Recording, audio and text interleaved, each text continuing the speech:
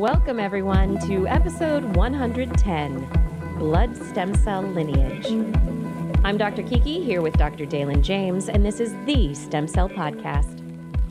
All right, everyone, welcome back to the Stem Cell Podcast, brought to you by Stem Cell Technologies. Thanks so much for tuning in. How's it going over there, Dalen? I'm feeling really good. I'm optimistic for a change. I see that light at the end of the tunnel. Going to Mexico in 2 weeks, Kiki. So you might be talking to me in Mexico next time. Like, light at the end of the tunnel. What is this? What's going on? You see spring coming, huh? Even though Punxsutawney Phil crawled back into that hole and it's supposed to be 6 more weeks of winter, right? Well, let me tell you something. Staten Island something, I forget his name, but we got our own guy in Staten Island, our own groundhog, and my kid in public school told me that he forecast an early spring. So I'm going with the local news. You know what I'm saying? Punxsutawney Phil, he's, I don't know, he has a good rep, but I have doubts. Yeah, well, you know, for the scientists out there, which I know there are many in the audience here, statistics don't lie. And I'm sorry to say, those groundhogs are pretty much batting at chance. They're about as good as the human weathermen. Yeah, you know, we have fun. I love the groundhogs. It's a great little fun thing to do because, you know, why not? Let's have fun every once in a while. But yeah, don't count on those groundhogs for your weather report. But hopefully the groundhogs in Mexico, I don't know if there are groundhogs in Mexico, hopefully they're giving you a beautiful spring. Yeah, it's a lock. They're all drinking umbrella drinks over there. Oh, I would like that. Umbrella drinks, nice sandy beach, beautiful warm sun. But right now, we've got stem cell science. Got all sorts of science for you. So let's get down to business. Make sure you check us out at stemcellpodcast.com, where you can not only subscribe to our newsletter, but you'll find all of our past episodes and other great resources, all in a pretty new design. Didn't we announce that last week? We had a nice new website. So check that out. And of course, follow us on social media, Stem Cell Podcast on Twitter, Stem Cell Podcast on Facebook, and of course, you can subscribe on iTunes and Stitcher so that new episodes automatically download to your phone.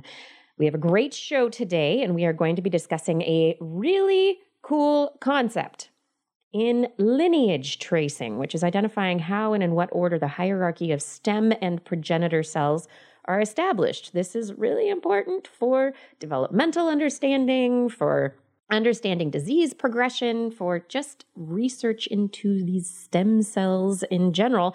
And to help us with this important topic, we're going to bring on Dr. Fernando Camargo to talk about this topic and walk us through the conclusions of his new Nature paper. You ready, Dalen? Wow, I'm excited. I'm not just ready. I'm like on the edge of my seat. But first, we got to do our thing, you know, with the Stem Cell Technologies peeps, our friends at Stem Cell Technologies. I don't know about you guys, but I always need help remembering the cell surface markers that characterize megakaryocyte progenitors, you know? I'm looking at CD41A. Yep, that's it, CD41A. I got it on my chart right here. How can I get a better handle on this? Well, you got to look at Stem Cell Technologies' Hematopoietic stem and progenitor cell phenotyping Wallchart. Put it up on your wall like me, and you'll never be in doubt. You'll have a quick reference to HSPC phenotypes and frequencies in cord blood. This Wallchart also provides an overview of various assays used in identification of different progenitor cell subsets. Stem Cell Podcast listeners can get their free copy at www.stemcell.com/HSPC phenotyping. Listen, guys, you're going to want to get this after you hear our guest today, because there's so much that we've gleaned from this novel study of his, and it kind of is resetting our understanding of lineage potential within the native hematopoietic compartment, all right? So get your chart so you know what we're talking about. You won't feel so dumb like I always do, all right? But first, let's round it up. Kiki, get to it. Yeah. So there is a new blood test. Well, it's a blood test that's not quite ready for the clinics, but according to a paper reported online in January 31st issue of Nature, researchers say they can test for someone's risk of Alzheimer's disease just by looking at proteins called amyloid-betas that are actually in the blood. So this is a correlative test that seems to predict with about 90% accuracy whether or not somebody has amyloid beta plaques in their brain based on these markers in the blood. And now this kind of stuff is, I guess, the grail, the gold standard for Alzheimer's disease, because as of now, I mean, it's brain imaging, it's behavioral tests, it's this very distant, not very accurate testing regime that we've got, and people have this slow decline. And at one point, it's like, I think you're possibly going to end up with Alzheimer's disease, and then all of a sudden, it's like, yeah, you've got it. And so if we can catch it earlier, this could be something that could be tested for starting at an early stage of life to get a baseline and actually discover the proclivity of people to get Alzheimer's disease. So these results that are reported mirror a smaller 2017 study that was done by a different set of scientists, and the researchers from that group say it's a fantastic confirmation of those findings. And what it tells them is that we can move forward with this approach, this test, with high confidence, really high confidence that it's actually going to work. There's currently no treatment for Alzheimer's disease that can slow or stop the disease, but if you can catch it early, it could improve patients' outcomes. So a blood test could be a wonderful way to identify people who might be candidates for clinical trials of early interventions, of which there are a few. So in this new study, researchers used mass spectrometry, a sensitive measuring technique, and it allowed them to detect smaller amounts of this amyloid beta protein in the blood. And instead of looking at the total level of the protein in the blood, they calculated ratios between different types of amyloid beta. So the researchers were able to find they could discriminate between people who had A-beta, amyloid beta plaques in their brain, and those who did not. And when they could, they had a composite biomarker score that came from combining two different ratios that predicted the amyloid beta plaques in the brain. So it's promising. It's not yet in the clinics, but it might be headed that way. The obvious application in diagnostics is one thing here, but I think what's great about this is that, there's this whole window in Alzheimer's that we don't really understand the factors that contribute to progression. If we could see patients who are at risk, it would open up a whole new world in that early asymptomatic window, and we might get a good idea about what's contributing to the pace of the development and how we can mitigate that. So I think this is going to open up a whole new world. We needed this test in order to take the research to the next phase. And now we have this test. So this is great. Yeah, it is fantastic. Speaking of other brain-related disorders and diseases, Zika virus, our favorite over the last year or so. Yeah, oh no. Well, it has been hypothesized that Zika, with its ability to harm the fetus and the fetal brain, might be pretty unique to Zika, and that it might be due to a recent change in the virus's genetic material. But others have argued that maybe this ability has always been there, we just didn't notice it before. And so there's new work published January 31st online in Science Translational Medicine that suggests Zika is not alone. It's not unique in this terrible ability to affect fetuses. Pregnant mice who were infected with West Nile or Powassan virus, which are both flaviviruses like Zika, also harmed fetuses. Over 40% of these infected fetuses died, and these are mouse fetuses, of course. But among pregnant mice infected with one of two other mosquito-borne viruses unrelated to Zika, all of the fetuses survived. And so this underscores that there are many viruses, including other flaviviruses, some similar to Zika, that can infect the placenta and the cells of the baby, says George Saad, an obstetrician gynecologist and cell biologist at the University of Texas Medical Branch at Galveston. And this list, he says, keeps growing and highlights the risk from viruses that we are not very familiar with. So West Nile virus and Powassan virus are also neurotrophic. They target nerve cells, and they can cause inflammation of the brain or of those membranes that surround the brain. Jonathan Miner and his colleagues conducted some of the initial work in mice that demonstrated that Zika could harm fetuses. And this new study tests the effects of 4 viruses, 2 flaviviruses and 2 alphaviruses, chikungunya and Mayaro, which have also led to outbreaks in Zika-affected areas. So the numbers that they used in their study were not large. They infected 14 mice early in their pregnancies with one of the 4 viruses. By late pregnancy, 12 out of 30 fetuses from West Nile infected mice had died. Half of the 16 fetuses from Powassan infected mice had died. And all of the fetuses from the chikungunya and Mayaro virus infections survived. So the West Nile virus and the Powassan virus also replicate more efficiently in lab samples of human placental tissue, suggesting that we really should be looking at these families of viruses to see what kinds of mutations are responsible, and then also to determine what is contributing to outbreaks of neural diseases in fetuses. Oh, jeez. Kiki, why couldn't you save the story for when I came back from Mexico? Sorry. Have fun in your tropical climate. I mean, come on. All those umbrella drinks are going to blow my brain up enough. I don't need any Powassan. They got the chikungunya over there like nobody's business. Yeah, you'll be fine from that, though. Oh, yeah. Good news. Good news. So one thing that I think is positive from this related to an interview that we did recently is the idea that if we are looking at these pathogens that infect nerve cells, that maybe we can start looking at them like we have other viruses for ways that we can use them to our benefit for inserting genes into neural tissue. Right. The neurotrophic effect, yes. Yeah. You know, knowing that Zika is not alone is maybe something we can use to our benefit. It's a good idea, especially the chikungunya. Won't hurt you, could help you. That's right. Getting things into the genome, another study published recently in Science Advances is talking about CRISPR. And CRISPR-Cas9, we know, is being used all over the place to edit genes. And this new study, published by Eric Olson and others, has used CRISPR-Cas9 to treat Duchenne muscular dystrophy in blood samples. So the big thing here is that Duchenne muscular dystrophy is a huge genetic disorder. It's the largest gene in the genome. It has 2.6 million base pairs, which means that there are lots of opportunities for mutations and things to go wrong.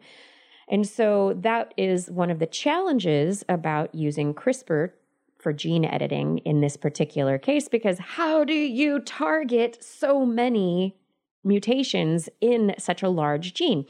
Well, they discovered that there are not necessarily these little individual mutations spread out all over the place, but they're in hot spots. And so they can't target the individual mutations, but they can target about 60% of the mutations because they've discovered these hot spots. And in what their study, they were able to successfully target areas within and around the mutated genes, replace them with healthy ones, and after treatment, production of dystrophin, the protein that is downregulated in the diseased gene, it began again in muscle cells in the dishes, and tests of the technique were conducted on live mice as well as dogs, which is important because dogs are very similar to humans in many ways, prior to experiments on human cells in a petri dish. The mice have been observed for over a year now and have remained healthy while continuing to produce dystrophin. So this is, no cure, but this may be a major step in the right direction for treating this disease. Duchenne's is going down. There's so many, I think, approaches in parallel that are coming out against it that I feel like while it seems so intractable because this gene is so huge, it looks like we may be making more progress than we think or we knew. Absolutely. Yeah. And like you said, a multi-targeted approach may end up being the way it works. But step by step, we will get there. Just like with fighting the flu. Ugh, we're never going to get anywhere on that. I know. The flu season has been peaking. My goodness, just about everyone I know in the month of January was bedridden, sick, confined to quarters, right? The flu has been bad this year, and the current flu shot is only about 10% effective against the strain that is traveling around and responsible for most of the illnesses this year. So looking at this, it's every year you're supposed to get a new flu shot. Some years it works, some years it does not very well. And so researchers are trying to find a different approach. They're trying to find something that's more of a universal vaccine, right? You get one shot that can work against multiple strains that are traveling. So traditionally, the flu vaccine protects by stimulating antibodies to block the viruses, and it's very specific antibodies that are part of the mutational aspect of influenza. And so they're part of the flu virus that changes all the time, which is why you have to keep getting new shots. And so the trick is to develop a vaccine that ensures the flu can't escape the body's first line of defense. And so researchers in this particular study reported in January 19th issue of Science have developed a newly designed vaccine. It's called a virus that can be used to vaccinate, that they've used on mice. It targets the body's type 1 interferon system, and the virus is called hyperinterferon sensitive virus. And mice that are vaccinated with it, an attenuated version of the virus, they survived exposure to lethal doses of several different influenza A strains. And that's big. So it wasn't just one flu strain this protected the mice against, but multiple. When a virus invades a cell, one of the first body signals that comes up are these type 1 interferon proteins. These increased production of proteins that fight the virus. T cells get activated to kill infected cell, to reduce the infection level and keep the virus from growing and spreading within the body. Then these viruses have proteins that inhibit type 1 interferon proteins in the cells. And so the researchers looked for influenza strains that were sensitive to the antiviral machinery. They identified several mutations behind this susceptibility, combined 8 of the mutations into one virus, which became the basis for their attenuated viral vaccine. And so that has a weakened but live version of the virus. They vaccinated 40 mice. And after 28 days, they exposed the mice and another 40 that were not vaccinated to lethal doses of 4 different type A strains of flu. And all of the vaccinated mice survived. And most of the other mice who were not vaccinated died. Whoa. Yeah. That's impressive. Somehow I feel like 10 years from now, I'm still going to get the flu. Very likely. Whatevs. It's still pretty cool. It is. It's very cool. Fingers crossed that we will end up with a universal vaccine at some point. I mean, we keep reporting on this kind of stuff, and step by step, closer and closer. It's all about getting the mutations or these alleles in parts of the viral genome, whether it's the capsid or other parts of the genome that don't mutate all the time, that are more consistent, that don't change, and can be used against the virus, as in this case. Hopefully it works in monkeys, and, they're going to test it in ferrets, probably. They're going to test it in monkeys, and then they'll hopefully get to the point where they can test it in people, and hopefully it'll work. Well, I'll tell you what'll get us closer in the testing. You just mentioned it, testing in monkeys. One of the things with monkeys as opposed to mice is that they're, normal. They're not inbred. They're not all genetically identical like we like them to be in our mouse strains. It makes it easy to account for, genetic differences that may undermine the consistency of results. What makes a mouse such an ideal model organism and makes studies of humans, epidemiological or other studies of humans, really difficult, as we're all so different. But we may be getting closer with, an army of monkey clones. This was just after we recorded the last episode, so we didn't get into that roundup. It was released that they cloned monkeys. This is a really big deal. It's huge. Huge deal. Previous studies, have been trying to do this for a long time, since Dolly, and it's been difficult to get clones of any mammal, non-human primate. In the past, previous studies have led to pregnancies, but they've only gone up to about 80 days of gestation, which is about halfway through full term for a macaque. In this case is what they did. This study was notable because it actually added a little bit of insight, I think. Just to put it briefly, they either took cells, the nuclei from fetal fibroblasts, or they took nuclei from cumulus cells that, the cumulus cells are what surround the oocyte when you hyperstimulate to get a bunch of eggs out of a mammal. They pop out and they're surrounded by all these cumulus cells. So it's kind of like a local source of nuclei that matches the donor. Okay, and they took these two variant cell sources. The cumulus cells were equivalent to like an adult cell, and the fetal fibroblasts equivalent to a fetal or neonatal cell.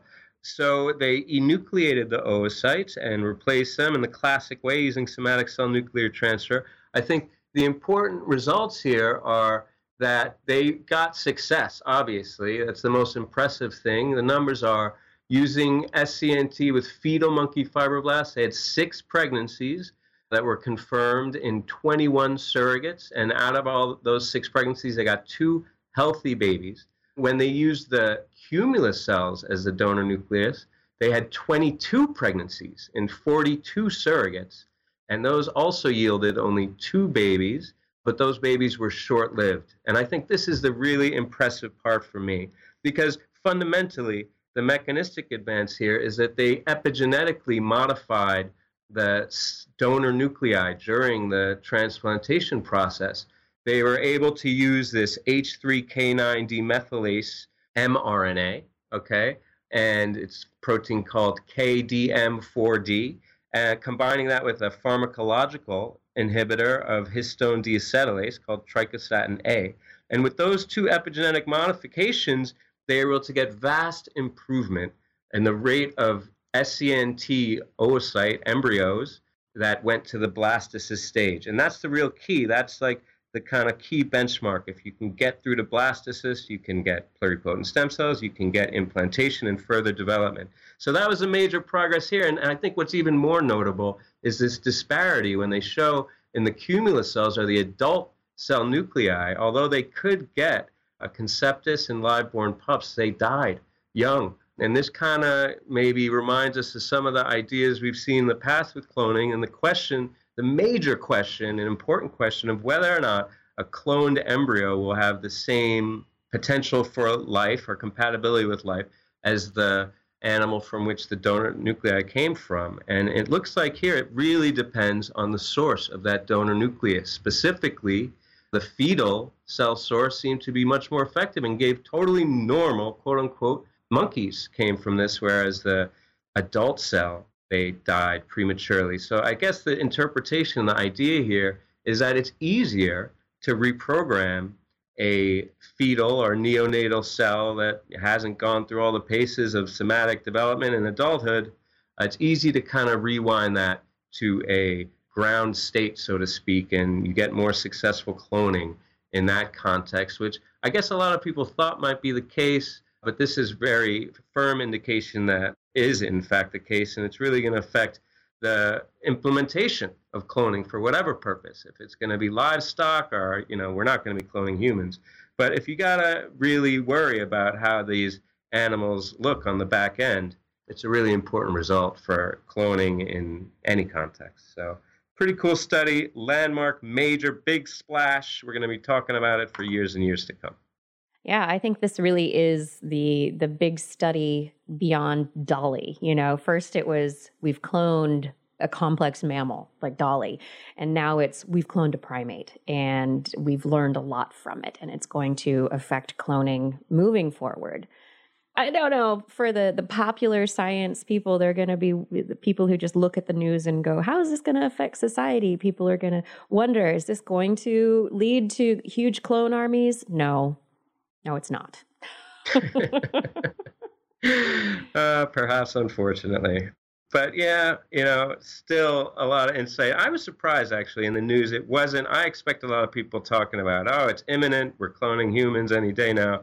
But whoever handled the PR on this did a good job of keeping it strictly to the science. So it was nice to see that for a change. Or maybe it was just other ridiculous things going on in the world that distracted people. That's right. Do you think it's going to lead to clones used for research lineages of primates? That's what they've kind of sold it as. We could create monkey clones. We can do, Yeah. Do you think that's where it's going to lead? I don't know, Kiki. I think there's a fundamental divide here on the ethics of cloning, period, but also the use of non-human primates for research. I think you combine both of those, it's kind of a double whammy. You got the bioethicists and PETA coming after you. So I don't know that it's going to be in common practice. Not to mention, you saw the numbers. They got 4 babies from about 100 tries. Oh, yeah. It's super low. Not great. We got to do a lot better before we even talk about it. Feasibility first, and then we'll see if whether or not it's worth doing. But yeah, it can be done. It can be done. That's what's new here. Proof of concept. Yep, we've done it. And staying in the realm, I guess, of reproduction, I'm going to talk a little bit about the placenta, all right? In a milestone achievement for better understanding development and function of the human placenta, scientists have derived and grown trophoblast stem cells for the first time.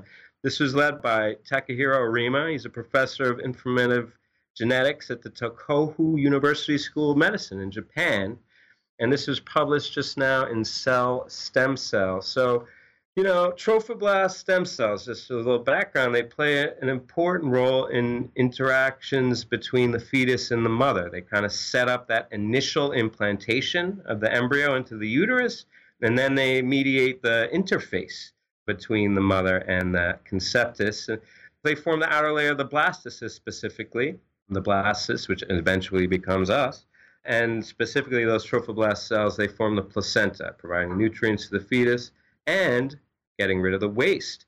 So if there's problems with the trophoblast and the nature of its development during gestation, it can lead to disaster for the fetus or the mother. If there's an imbalance in the ratio of trophoblast cells, you can have miscarriage in early pregnancy, or you can have preeclampsia later on, or other conditions that arise from a kind of screwed up interface or a misintegration of the trophoblast derivatives within the uterine lining. So the way they did in this study, which has not been done before specifically from humans, it's been long sought after, but hasn't been achieved. They took volunteers early in the first trimester, presumably from aborted fetuses or from neonates. They took tissue from the placenta, and they tried to get the cells to proliferate in vitro, but like many before, they weren't able to get it to work. But what they did is they looked at the RNA sequencing profile of these primary cells to see what are the pathways that are activated. And what they found is that there was a lot of protein signaling pathways that seemed to be activated and other pathways that seemed to be inhibited. And because those cells were kind of reversed when you took them out into the in vitro condition, they surmised that these pathways needed to be enforced in the same native way in order to maintain the cell's in vitro platform. And of course, it was correct. Their hypothesis was proven true. When they put these cells into a kind of a cocktail of all these signaling pathway modulators, they found they could efficiently get expansion of these trophoblast stem cell lines. So to quote Dr. Arima, our culture system for human trophoblast stem cells is potentially useful for understanding the pathogenesis of developmental disorders with trophoblast defects such as miscarriage, preeclampsia, and intrauterine growth restriction.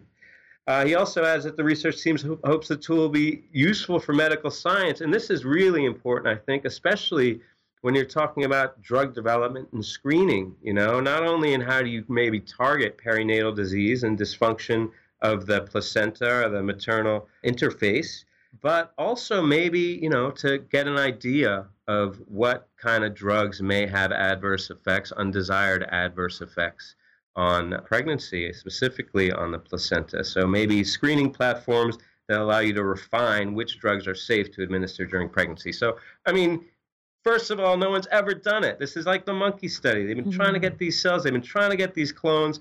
And, in the last couple of weeks, just like every couple of weeks in science, we're doing some unprecedented. So congratulations to this Japanese group. Now we can go to the next step, figure out what the deal is in this black box that is implantation and the maternal interface with the conceptus. So, Kiki, near and dear to you, you know what it's like. What's it like in the placenta? You don't know what your placenta's doing in there. My placenta it's complicated. It was complicated. It was pretty complicated, huh? Yeah, well, not so much anymore. They just, Getting knocked there. it down one of the pillars. We're getting there. Getting closer. This is huge to be able to culture these lines. There are so many disorders of pregnancy related to the placenta, and if we can help pregnancies be healthier, this is fantastic. Understand it. More babies. We need more babies. Miscarriage is a big deal. Preeclampsia, it's a huge deal. It puts the mother and the baby at risk. Yeah, well, miscarriage for reasons of genetic mutation that wouldn't lead to a viable offspring, that's fine, right? You don't want that to go through. But preeclampsia, that's not something that is the genetic fault of the baby. Come on. So, come on. We need a healthy placenta to support the development of a healthy offspring. That's what we need to work on. That's what we need. We're working on the placenta. I need a better placenta. I need to work on that. Get on it. Oh, man. Well, I got a friend, Justin Achita, former colleague of mine. We were had a fellowship together. He's my boy. And he just dropped a big story in Nature Medicine. He's out of USC. This, again, study published in Nature Medicine. I'm going to tell you about it. Justin, he studies ALS.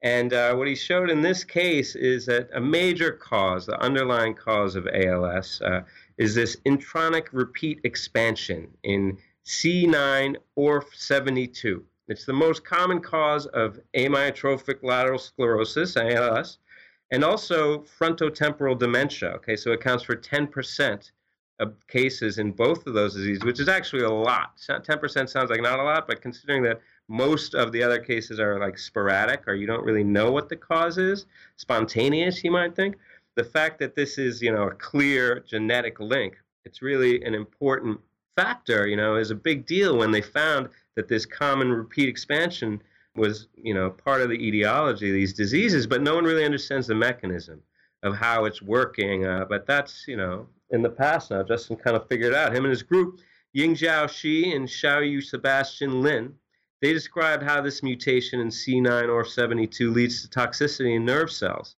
So to do this, they did a classic approach, right, which is the IPS disease modeling idea. They took ALS patients with the C9orf72 mutation. They reprogrammed their blood cells into motor nerve cells.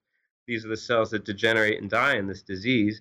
But they also, and this is interesting, they had normal patient IPS, or normal patient motor neurons, of course, but they also took normal patient blood and reprogrammed those cells to motor neurons. But at the same time, they used gene editing to delete the C9orf72 gene. So they either created the disease in normal cells, they looked at a disease phenotype in affected cells, and compared these both to controls. And whether the C9orf72 is enforced by gene editing or if it was, in the patient, all the nerve cells with the mutation had reduced amounts of the protein C9orf72, as you would expect. And I think more importantly, if you added supplemental C9orf72, you could kind of rescue the degeneration phenotype of these nerve cells. And through a series of experiments, they unraveled the mechanism.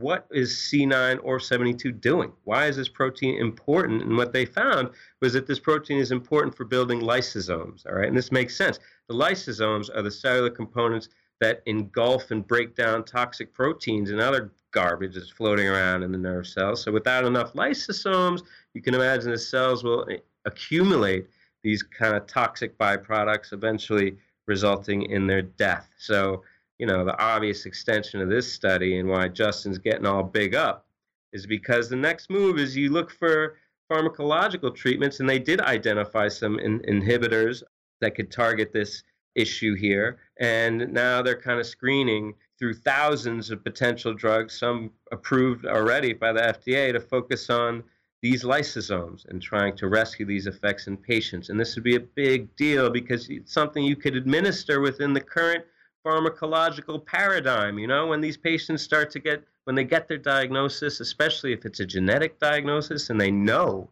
that they're doomed with this C9orf72 thing, they can mitigate the downstream effects, which is pretty much the only real viable treatment, even theoretically, I think, right now for ALS. So, Justin Achita, I'm so proud of you, my friend. You're probably not going to be my friend much longer, leave me behind. Please accept my phone call when I call you with my congratulations. This is big. I mean, there are not just in ALS, but in lots of diseases, there's a metabolic issue of cells just not being able to clean up the junk that builds up over time, and understanding how to fix that garbage collecting process of the cells. I mean, this is huge. This could really lead somewhere important. This could save a lot of people. And you just said, makes me think about my garbage man. We should all tip our garbage man, It's a tough job. Have you ever had one of those winters where the snow is so thick that the garbage trucks don't run, and you end up piling up the garbage outside in the street? And I mean, that happens in the cities, and you walk around and there's garbage everywhere. I mean, really bad. Can you imagine that in a New York summer? I remember even when I was a kid, they had a garbage strike. And it ruined everybody's life. You gotta appreciate the little parts of our society, just like you gotta appreciate them lysosomes, Keek. We need them. That's right. We need them. Collect the garbage, break it down, get rid of it, so that the streamlined activity of cellular metabolism can continue in a healthy way. Right? Right. Are we done with the roundup? Do you have more? Yeah, I'm done now because I always talk so much. I cut it to 3 stories today, but I went deep, Kiki. I went deep. You did go deep. That was positive stories. Your stories were all positive and moving forward in a way that made me excited about the future. Well, now we're ready to get right to it with our boy, That's Dr. right. Camargo. The sirens are going. The sirens are going in the background. That's New York for you. Oh, they're ready for Camargo. I think they're bringing him in. That's right. All right, everybody. Before we do get to the interview, I want to remind you all that stem cell technologies are putting themselves up for peer review. So we talked about this a bit in the last show. It's part of stem cell technology's mission to support scientists and scientific progress. In addition to their cell culture and cell isolation products that are used at the bench, Stem Cell offers several science communication services, such as the Connexon newsletters. We often tell you about those, as well as this podcast itself. But does that mean they're actually scientists helping scientists, like they say? They want you to tell them. They want you to tell them how they're doing.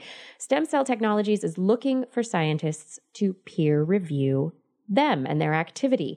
If you're skeptical, a curious scientist who's comfortable on camera and wants a free trip to Vancouver in April, this is for you. So if you are chosen to peer review Stem Cell Technologies, you'll be flown to their headquarters in Vancouver, Canada. And like I've mentioned previously, I was there in September. It's a gorgeous city. The mountains are beautiful. The waters are clear. It's a wonderful city to visit. You'll meet the stem cell team and also the fantastic CEO, Dr. Alan Eves. He was a past guest on the show. You'll see the facilities. You'll experience the company and its culture, its way of being, and your job is to use your scientific, investigative skills, detective and scientist in one, and your expertise to peer review stem cell and determine whether they really are scientists helping scientists. What do you think about that, Dalen? I think they are. They're helping us with this podcast. They're giving us knowledge. But, on the ground, when you see them in the facility, you see their devotion to getting the best quality reagents. At least, that's what the impression I got when I talked to Dr. Eves. He seemed like a guy who cared about getting the best results, and then the money was kind of second or third, So it's the kind of scientist you love. He's a great guy. But if you would like to meet him, anyone out there who's listening, if you want to meet him, if you want to visit Vancouver, Canada and Stem Cell's headquarters, you can apply at stemcell.com/scientists-helping-scientists. That's stemcell.com/scientists-helping-scientists with little hyphens in between the scientists. Scientists-helping-scientists. They got to work on that URL. I know. This link will be in our show notes. Copy-paste. So you'll be able to figure that out. All right. So now our interview is coming along. Our guest today is Dr. Fernando Camargo. He's principal investigator at Boston Children's Hospital and professor in the Department of Stem Cell and Regenerative Biology at Harvard University. Dr. Camargo's laboratory's ultimate goal is to understand the signals that regulate adult stem cell maturation and tissue regeneration. His laboratory has a strong interest in studying the cellular and molecular biology of hematopoietic stem cells. His group's studies focus primarily on the in vivo roles of transcription factors and microRNAs in stem cell fate decisions, differentiation, and malignancy. Here to discuss this and his most recent publication in Nature, Dr. Fernando Camargo. Welcome to the show, Dr. Camargo. Great to be here. It's wonderful to have you with us. Can you start off our conversation by giving our audience a bit of detail about yourself and the focus of your work? So I'm a professor at the Stem Cell and Regenerative Biology of Harvard University. I also have a main appointment in the Stem Cell Program at Children's Hospital of Boston. I've had a lab there for about 8.5 years, perhaps. I have a group that focuses on many things related to tissue adult stem cells and regeneration. So part of my lab studies the hippo signaling pathway, which is a very powerful signal for growth in multiple tissues. And the other half of my lab studies how blood is formed. And we like to sort of develop new technologies to look at the biology that is hidden in single unique cells as opposed to studying things in bulk. You've really piqued my curiosity because I know I'm familiar with your work, and it seems like two maybe divergent paths. I'm sure they have a common denominator, but hippo about organ size and regulation thereof. Is that correct? And hematopoiesis is not necessarily, there is no kind of organ, right? The size of the hematopoietic system is always one cell. What is the common denominator there? How did you end up being in both those fields? Yeah, that's a great question. I trained my PhD was in hematopoiesis. That was my background. But then what I did right after that wasn't your typical postdoc. So I was a Whitehead Fellow at the Whitehead Institute. What that basically means is that you basically run your own lab directly out of graduate school. And I had to figure out what to do. One of the great things about being in that position is the fact that you can basically start from scratch or do whatever you want. And so while I actually was doing some work on hematopoiesis, developing the models actually that are very similar models that we use in this set of Nature papers we published in the past couple of years, I had a conversation with another Whitehead Fellow at the time there. His name is Stijn Brummelkamp, who's a fantastic cancer geneticist. This was 2006 maybe, and we started reading about the hippo pathway. Just because, he was a cancer biologist, I was a stem cell biologist, and back then there was nothing known about this in mammals. So we thought it was exciting, and we made some mice, and we got some exciting phenotypes, and, that's the story. So I just kept it going. It was funny. For a while, most of my lab did hippo, just because it was very exciting at the time, and that's what we were just rolling. But now with these new models that we've developed, we still do hippo, but I think more than half of the lab now, that's hematopoiesis. It's funny, in science, it's always the cliche. You publish a paper, you end up with more questions than you started with. I think it's like a similar idea in terms of a scientific career that you're a great example of. Is you start reading hippo, you think it's interesting, you make some mice. It could go either way. If there wasn't a phenotype, you probably would stick with hematopoiesis. There's a great phenotype, it becomes a whole career or the trajectory of half your lab. I mean, do you think that there'll ever be a time where you can integrate hippo and hematopoiesis, or you're just forever going to be bifurcated in these two seemingly disparate directions? It's the funniest thing. Of course, we made all the mice for hippo signaling, right? And one of the first things that we looked at was phenotypes in the blood system. And as far as I can tell, and there's other people that are looking into this, there's nothing, which is really remarkable, right? So YAP, which is the driver of this pathway, has these spectacular growth phenotypes in most epithelial tissues, like really more potent than any other oncogene that you can think of, or as potent as some of them, but zero in the blood. And I think this has to do with the way this pathway has evolved to work in cells that are in a tissue architecture, that have cell adhesions that touch each other, the cell density, right? The matrix. So obviously that this pathway is completely indispensable in cells that don't really physically interact with other cells. But we've looked and we haven't found the connection. Maybe there's something with the niche, but we'll see. We're still searching for that connection. You're doing just fine as it is. I wouldn't reinvent your career just to answer my question, Dr. Camargo. No, you're doing just fine. Whatever I could have been sort of the greatest in the world at, my two expertise topics, they never pan out. It's good to differentiate yourself, kind of like the stem cells. Yeah. The other thing is that they're different topics for sure, but there's also a lot of commonalities in terms of you think about growth and you still regulate cell numbers, right? In the blood also, this process of regulation is tremendously active. It might be different, but you still think about sort of general themes, right? What is the sort of feedback to the stem cell, right? If you lose a mature cell, if you lose part of your tissue. And, also sometimes I think we like to borrow technologies from, say, epithelial tissues to the blood tissues and vice versa. So it's been quite helpful. What led you to start looking at lineage in hematopoietic cells? This is a long story. So the work that we just published is sort of the second round of our work of this model that we initially published also in Nature in late 2014, which basically dealt with a question that I still think is really just starting to be understood, which is the way how our hematopoietic stem cells, our blood stem cells, and how blood forms in the native setting, right? In us right now as we're sitting down. The background for this is that historically, for decades, 90-something% of the work done on HSCs, on hematopoietic stem cells, was done in the context of transplantation. And there's been beautiful and elegant work by Weissman and many other people on this that people have used sort of to lay the foundation to make those lineage trees, to make those dogmas about how these stem cells are multipotent and they live for a long time, whereas the other cells don't. So that was mostly done based on this very interesting system at the time, right? Transplantation.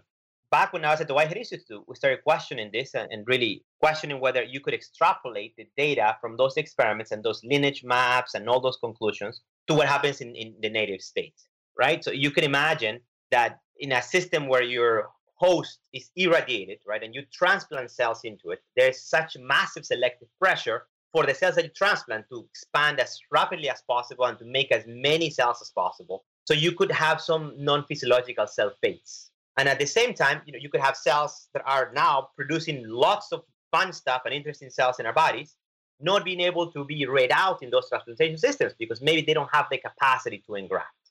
So we developed this model, and I'm happy to tell you about it some more now, to be able to track stem cells and progenitor cells in a non-transplant context. And this is what has enabled us to trace fate, basically, and make conclusions about the biology of these cells in a non-transplant state for the first time, basically. So just to clarify, I don't want to oversimplify, so please correct me if I'm wrong, but for our listeners, the idea here is whereas typically the cells have been taken out and then labeled and then put in another animal or human, and then you see where they go because they're labeled. Here, you did the labeling, you labeled them in their native niche using a transposon approach, Exactly. Right? So that you could have multiple species or kind of, like clones, I guess you would say, that are labeled, and then you can track them on the back end following some kind of insult. Is that correct? Absolutely. That's exactly what we did. And there's a lot of interest in the field right now, and some people are calling this cellular barcoding, right? Because somehow genetically you engineer a unique identifier in the genome of these cells. And because if that cell divides, then the progeny of that cell will carry the same DNA tag. And basically you can track hundreds, if not thousands, of clones, right, of species simultaneously, which is something that you couldn't do before. And so what, if you bottom line it, if you can, I'm sorry again to simplify, but what was the major, I guess, dogma? What did we think was the case from all these transplant studies, and what actually ends up being the case in the native system? Let me preface, again, our paper now from the one before. And the main idea before, again, is that hematopoietic stem cells, and this was a textbook idea, were thought to be the only cells within the entire hematopoietic hierarchy that were thought to be long-lived. And they were the only cells that basically, they were thought to be multipotent. It was a very HSC-centric view for this.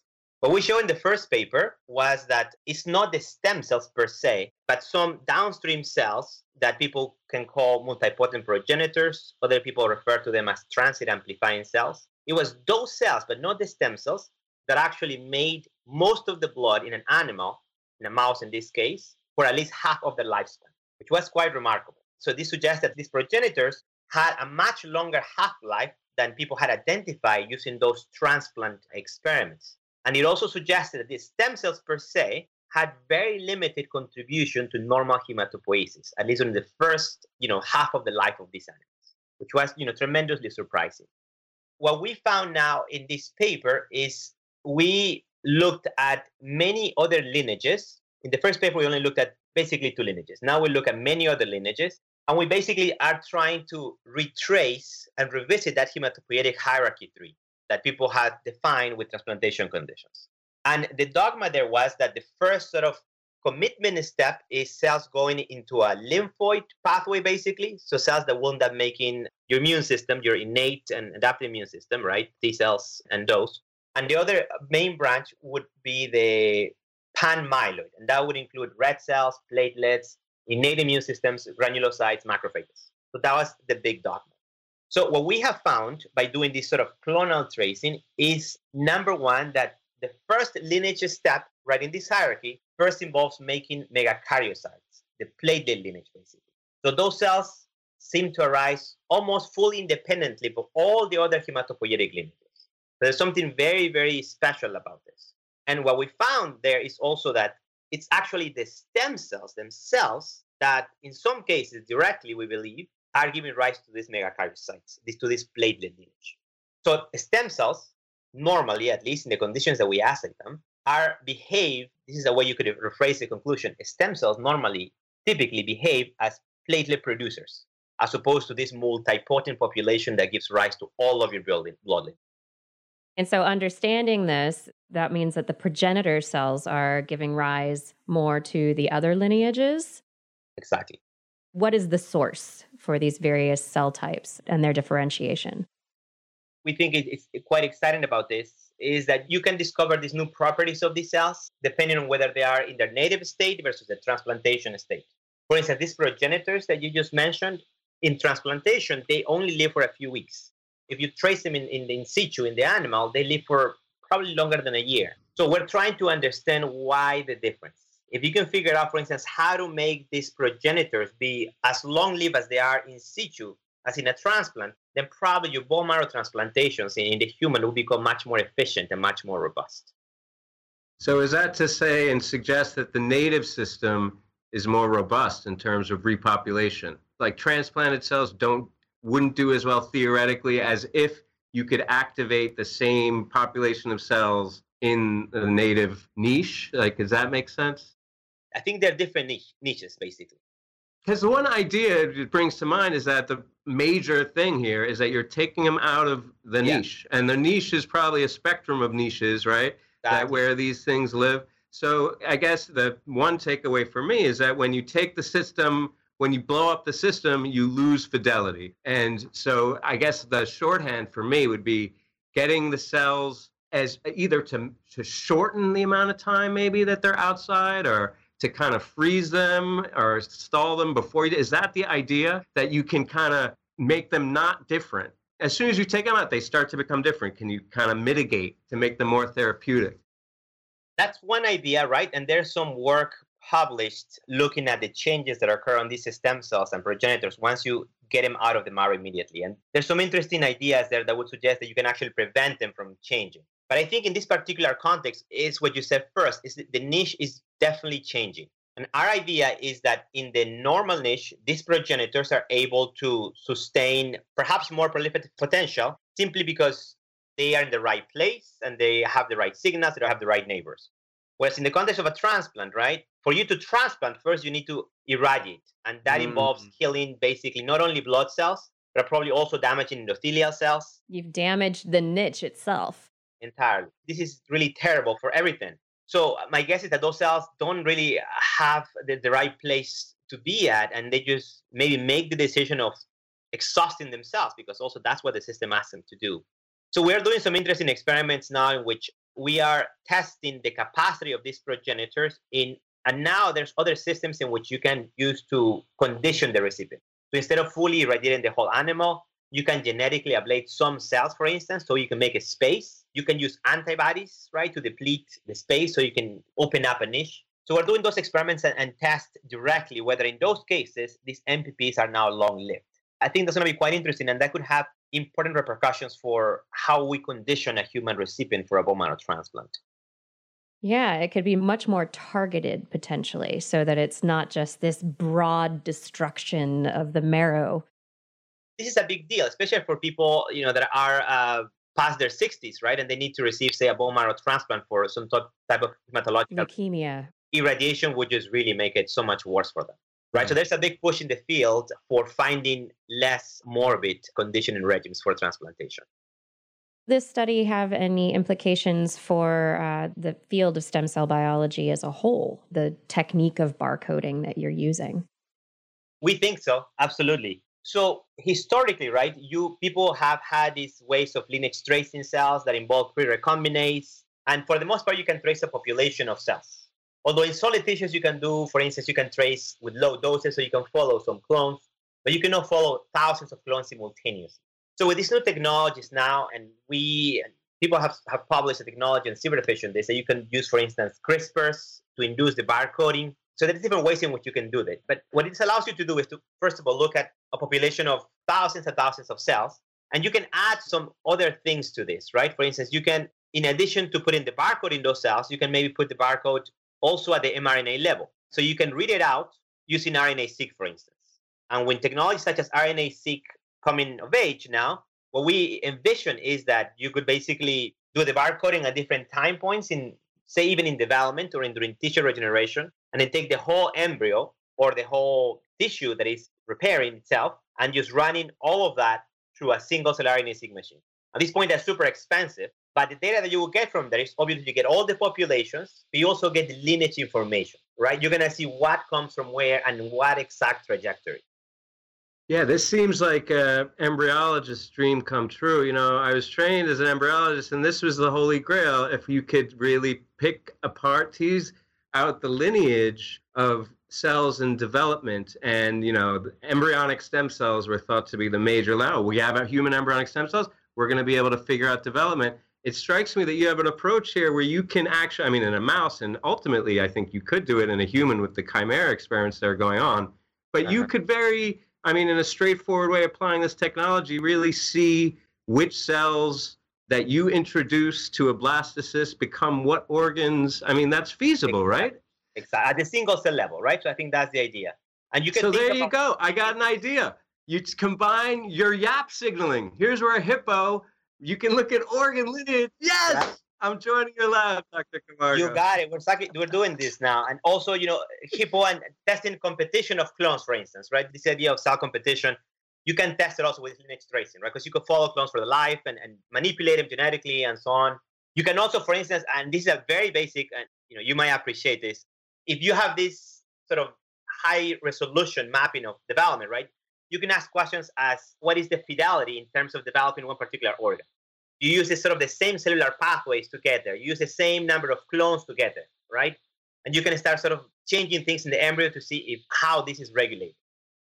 You know, I've always wondered about this. I got to ask you, because you're the hippo guy and organ regeneration is your thing. Do you think that the same cell or group of cells with pretty high fidelity becomes the same tissues at distances in development? You know, if you take a cell at embryonic day 5, will it, you know, with fidelity form the same organs, or do you think it's very random and there's a lot of feedback with cells moving around? What's your opinion? I don't know. Hopefully I can tell you in like a year and a half. Oh, awesome. No, you gave me the shortcut answer, you son of a gun. All right, well, a good answer politically, but I'm a little disappointed. I can tell you offline. No, we're not there yet, but that's exactly what we're trying to figure out. It's pretty cool. It's really exciting.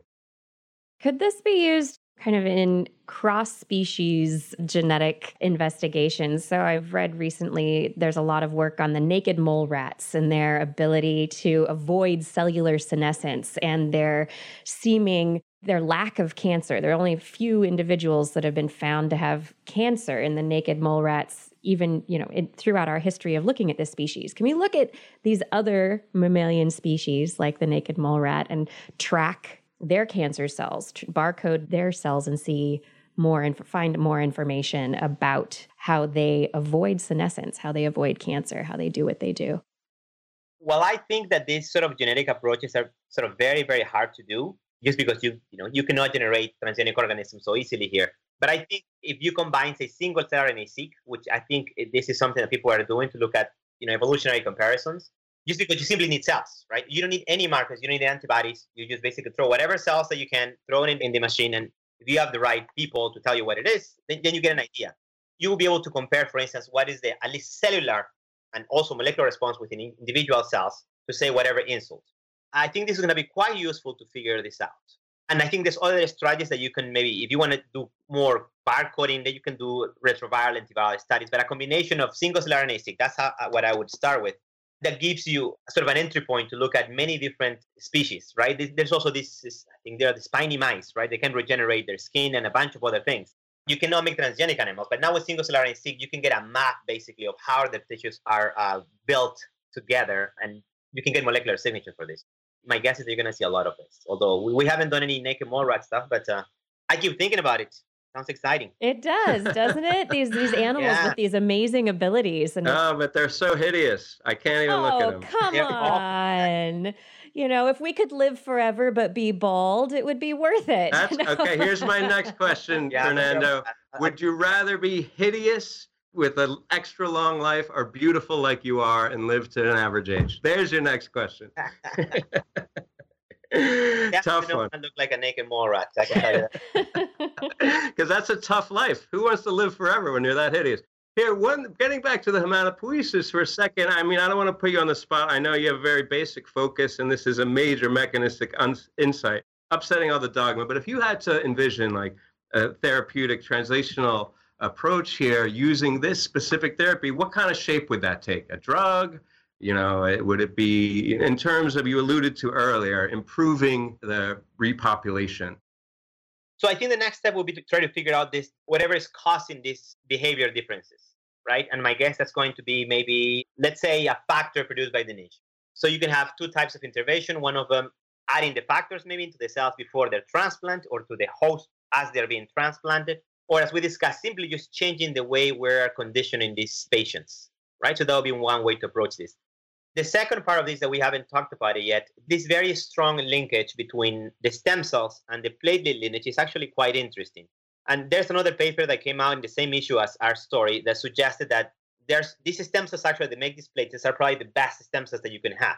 So if we figured out what's so special about these cells and how you can actually get them to produce even more platelets, I think that could be quite useful for situations in which people have low platelet counts and so forth. My guess is that will take some more work, but the implication will be that you'll be able to manipulate specific cells for the production of particular lineages.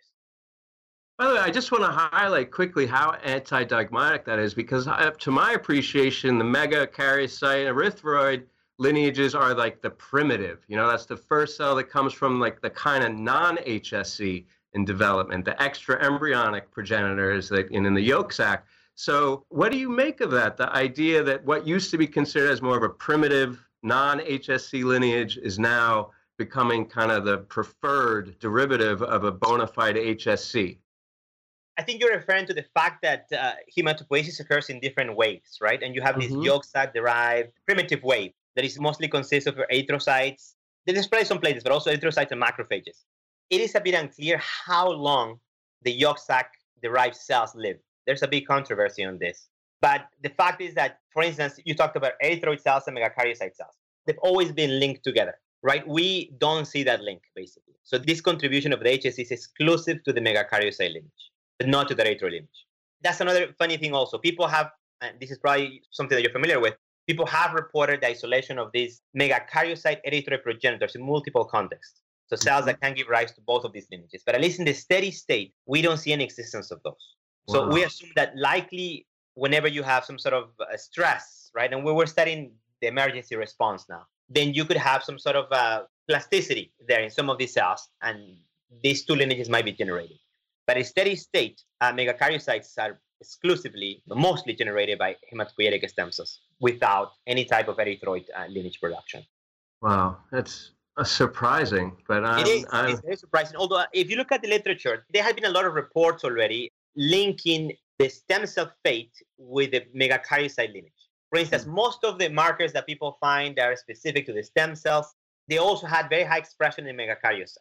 And people had found these megakaryocyte bias HSCs. So, but now we put all of that together and we find that physiologically, right, what HSCs predominantly do is produce megakaryocytes or megakaryocyte progenitor.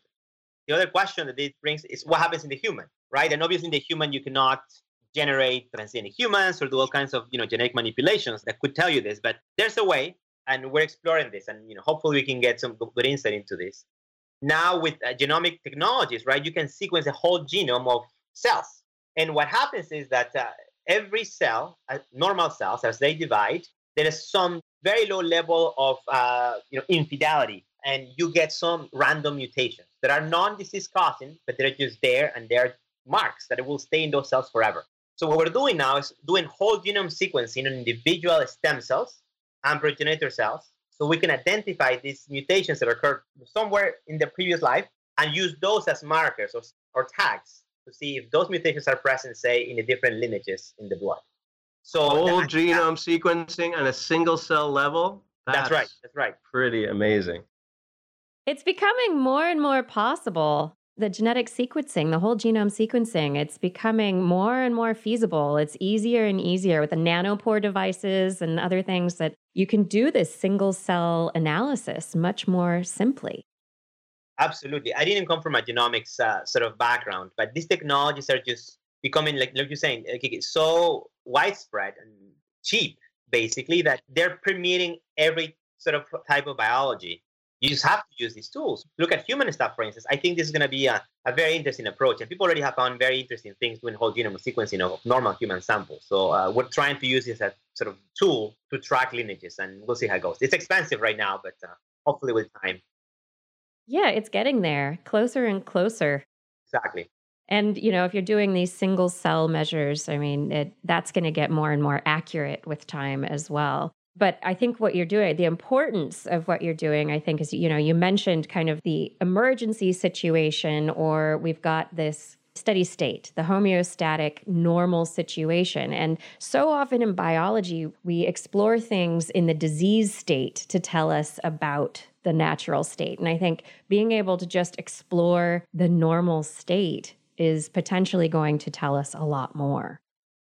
Definitely. And that's exactly how we thought about this. And we started doing these experiments in the completely native state. If anything, one could argue that maybe these mice are even in a very protective native state, right? These mice are not running around being chased by cats. So maybe, to do an experiment, things change a little bit. And, we're doing some of those experiments, not with the cats, but, with some other challenges.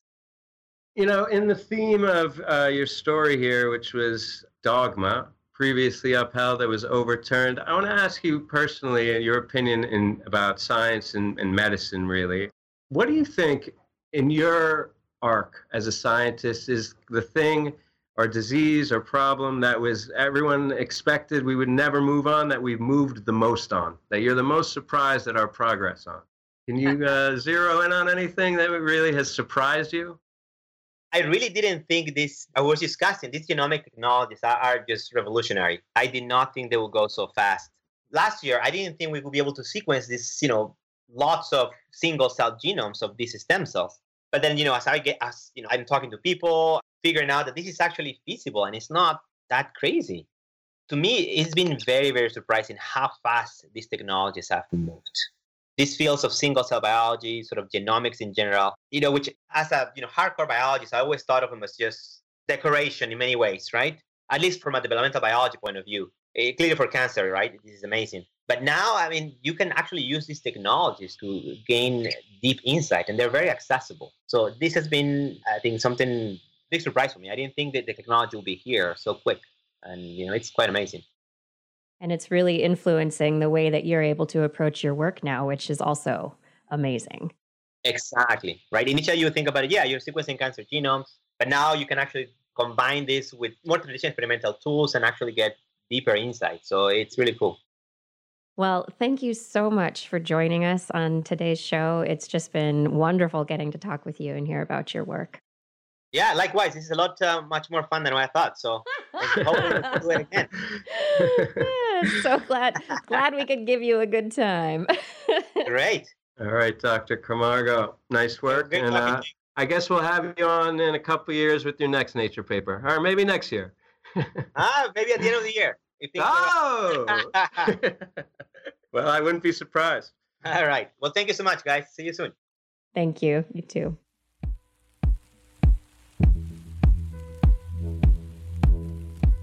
All right, Kiki, you know me. I've always loved the blood. I'm a fiend for the blood. So for me, this is an important conversation to have. I've always thought, and I'm not the only one, I was always told that the whole system that we've been working with at the transplantation is kind of artifactual, and native hematopoiesis is a bit of a black box. So I think it's nice to see that someone has addressed this, and what's, I think, more impressive is that it kind of upset the dogma slightly as to what the lineage hierarchy paradigm is in native hematopoiesis. So I'm very pleased. I'm very pleased with the way this went. What do you think?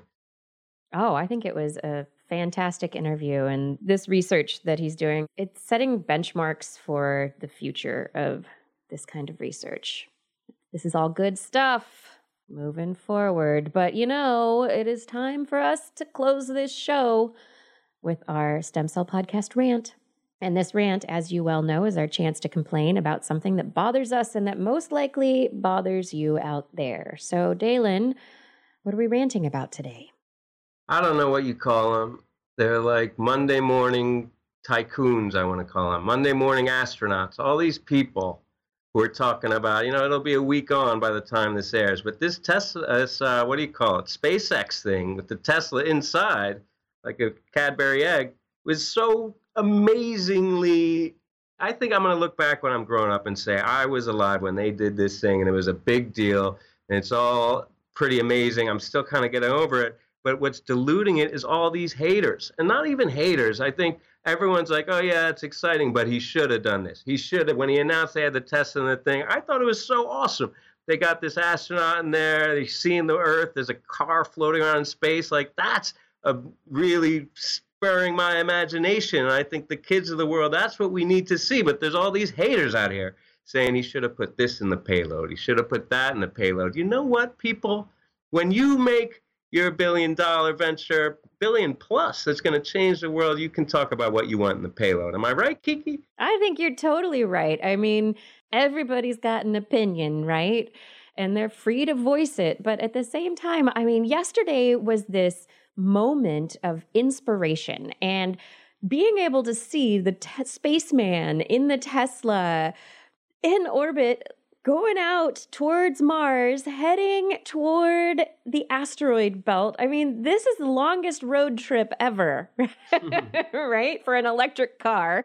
And it's so inspiring. It's this moment of brilliance that anybody, a child or an adult, can look at. And like you said, say, I was alive when that happened. And I bet, even though there weren't like a bunch of student projects in the payload, even though there weren't satellites that are going to be measuring things about the Earth's atmosphere and getting us data, even though they didn't do something that was functional and it was pure folly, it probably inspired an entire generation of kids to think bigger and to want to go into space exploration, to want to go into engineering, to want to go into science and technology, and to see that the future is exciting. And so everyone out there who's hating on it, you can just shush. Yes, seriously. Just take a few days to let all of us who are in awe enjoy it before you start talking about what you would have done. Yeah, I don't care what you would have done. You don't have a space company. Elon does, and he put a car in space, and that is great. So that's that. Yeah. I'm ranting at the haters. Yeah, all you haters. Just zip it. Just shush. Zip it. Zip it. All right. I am so excited. I really am. Yet since yesterday, I've just been on this natural high. I was so low because of political news and all sorts of stuff that was going on. And then the biggest rocket on the planet and double booster rocket landing. They stuck the landing. I mean, it was just technology and engineering. Oh my God, I'm still on a high. The possibilities. Kiki is doing her space geek thing right now. She's really geeking out. I love it so much. I really do. Actually, I don't want to know if you're a hater. Don't contact us. But if you are as excited as I am about this, as excited as Dalen is about this, let us know. Send us a tweet at Stem Cell Podcast or Message us on Facebook, or you can email at info@stemcellpodcast.com. And you can always take that survey that's sitting there at stemcellpodcast.com too. Dalen, this concludes episode 110 of the Stem Cell Podcast. Thank you for joining us. Next time we're coming from space.